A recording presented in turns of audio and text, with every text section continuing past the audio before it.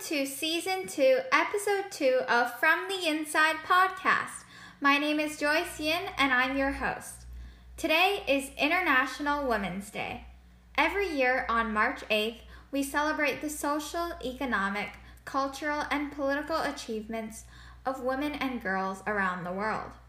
We hear the big names like Malala, Angela Davis, and Emma Watson, but I think it's also important to recognize youth who are making an impact in their local communities. I want to highlight Girl Up, an organization through which thousands of girls unite to raise awareness of gender inequality and fundraise to support UN agencies. The $10 million raised since its founding in 2010 has improved the lives of women and girls all around the world. Through grassroots movements run by youth in 4,000 clubs across nearly 125 countries, Girl Up has empowered 75,000 girls to be a force for gender equality and social change. Today, I'm joined by Hayley Valab, who runs Girl Up Oakville in Ontario, Canada. Hayley, can you introduce yourself and tell us about your Girl Up Club? What prompted you to start it? Hi, I'm Hayley, and I'm the president and founder of Girl Up Oakville. I started Girl Up because I realized from a young age that in many different countries, girls are still second to last. In most countries, a man's education is prioritized over the female counterpart, and I realized that it's a problem that needs to be solved, and that's what prompted me to start my club here to make an impact in my local community. That's excellent. I do agree with you that this is a problem, especially in other parts of the country and around the world. But have you personally experienced any of that yourself?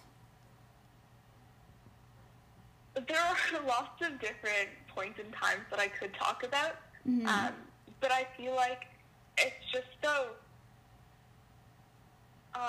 what's the word for it? It's like hidden almost, so people don't see it as something that exists. Mm-hmm. For me personally, it's been through microaggression for sure. Obviously, I feel like a lot of people that are listening to this could probably relate to hearing about how in like grade 3 or 4, whatever it was, your teachers would ask you to get some big, strong boys to help you pack away chairs, stuff like that.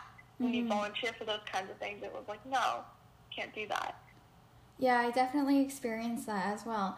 And I do think that even though they're microaggressions, it is important that we acknowledge that these do have an effect on girls growing up. And it also does affect boys, it forces them into that stereotype, and it forces us into that stereotype as well. So I'm so glad that people are beginning to recognize that now, and what you do with your club is incredible. Could you tell us a bit about what you're doing for International Women's Day? Awesome. So for International Women's Day, my club has decided to host an event. It's just a club-wide event, but we have the Assistant Vice President of Cartier coming in to speak on women's leadership and the fashion industry. Mm-hmm. We have the VP of Commercial Banking from RBC coming in, and she's going to be speaking about the changes she's seen in women's employment in male-dominated industries. And then we have the CEO of the Breast Cancer Society of Canada coming in, and she's going to be talking about women in leadership. Wow, that sounds exciting, and it sounds like a very inspirational session. I'm curious, is this event open to other people outside of the club, or is this just a community club thing? At the moment, it is just a community club thing. Mm-hmm. Just because we felt as though we've done so much for the community around us in the past, and we wanted to do something just for our members who have been promoting that kind of impact in the community. So something member-specific to just kind of almost give back to them for everything that they've done to help us on our gender equality mission. Yeah, it's been really wonderful to, see all the things that you've been doing for your community, like with the university workshops, and recognizing the different days of significance. And this event will surely be very impactful for those members of your club. Now, what are some of the future prospects of your club? As of right now, since we are an organization, not just a club, because we're not actually associated with a school, so we can run year-round. We don't need to halt in June and reopen in September kind of thing. My VP will most likely be taking over for me once I do graduate and go to post-secondary education. How do you plan to continue your mission for gender equality?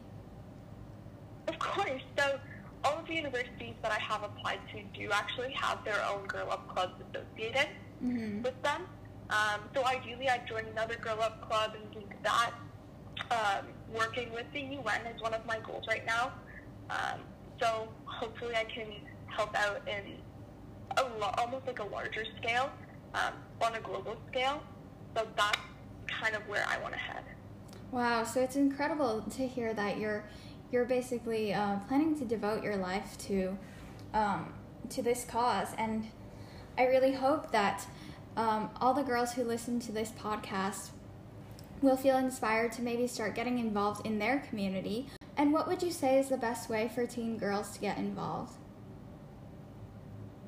I think it depends, again, like what sector you're specifically involved in. A lot of times there's like this preconceived notion that when it comes to uplifting women, it's to make women more superior than men. And if that's your notion, then ideally this is not a space for you to get involved in, because that's not what it's about.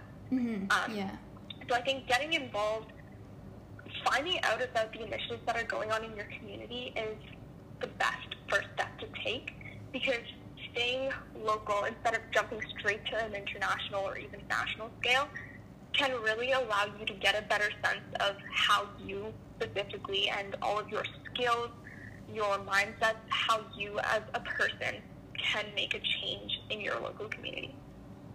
Yeah, I think I agree that starting locally is a great way for you to explore and expand your skill set, and to have the experience of leading and learning from the girls around you and inspiring them as well.